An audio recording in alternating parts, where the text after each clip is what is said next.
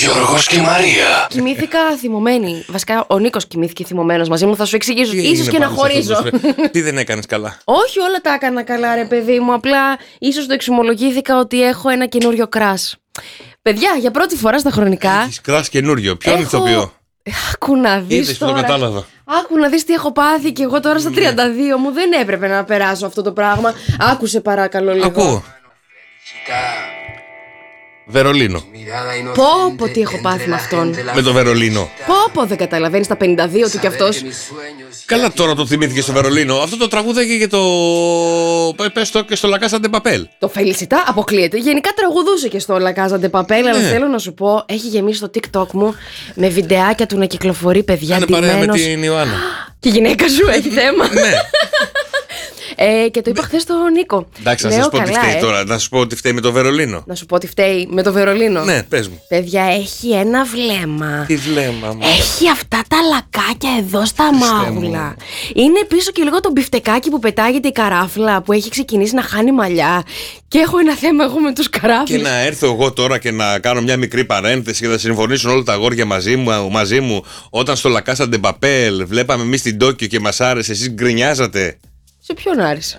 Δεν έχω καμία τέτοια γνώση. Δεν θα στο έχει πει μάλλον, δεν ξέρω. Εγώ τα λέω όμως και μου λέει παπά μου λέει τι ξεκινήσαμε και τώρα. Και να σου πω κάτι, τον είδε στο Βερολίνο, αλλά ταυτόχρονα είναι και η ιστορία μαζί. Γιατί αν ο Βερολίνο τον δεις χωρίς την ιστορία που τις κάνουν όλα τα χατήρια, που τις ταξιδεύει σε όλο τον κόσμο, που τις παίρνει κάτι διαμαντιάνα, κάτι κοτρώνες τέτοιες με το συμπάδιο κλεμμένες. Ναι. Λοιπόν, και είναι και ταινία.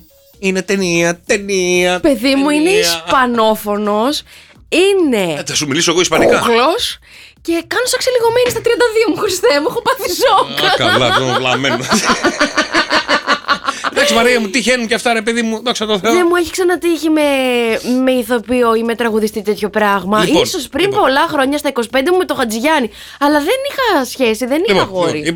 Υπόσχομαι μέχρι τις 8 και 4. Να μου τον φέρεις εδώ. Εδώ δεν μπορώ να τον φέρω από την Ισπανία να πεταχτεί, να μιλήσετε στο τηλέφωνο. Έλα, θα τρελαθώ, μη μου θα μιλήσεις με το Βερολίνο από το La Casa de Papel, θα μιλήσετε στο τηλέφωνο και πείτε τα. Δεν ξέρω τι θέλετε να κάνετε. Τι να πούμε, ρε Γιώργο, θα με φέρει σε πολύ δύσκολη θέση. Πήγαινε στη Μαδρίτη τρίμερο. Δεν ξέρω τι να σου πω. Βρείτε τα μεταξύ σας. Κάντε μια ληστεία, ξέρω.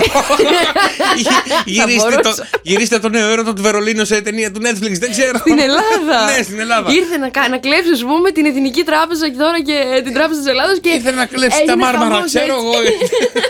Κορίτσια, σας αρέσει ο Βερολίνο, έτσι. Πλάκα να έχετε δει τις δύο σειρές συγκεκριμένες. Αν σας αρέσει ο Βερολίνο, τίποτα άλλο. Να δούμε αν έχουμε ανταγωνισμό. Κοιτάω τα βιντεάκια του και έχω αυτό το χαζοχαρούμενο χαμόγελο που έχει ερωτευμένη που βλέπει το. Βαλάντι, τι τραβάω, ρε Βαλάντι. Τι δεν καταλαβαίνετε τι περνάω. Εσύ τώρα κάθεσαι και με κοροϊδεύεις. Εγώ που κοιτάω σαν 15χρονο ερωτευμένο. Εγώ τι φταίω. Το 52χρονο, γιατί. Έλατε. Παιδιά, με καταλαβαίνετε, κορίτσια εσείς. Το παθαίνετε, κοιτάζετε εκεί. Κανένα κορίτσι δεν έχει ταυτιστεί μαζί σου, είναι όλος δικός σου.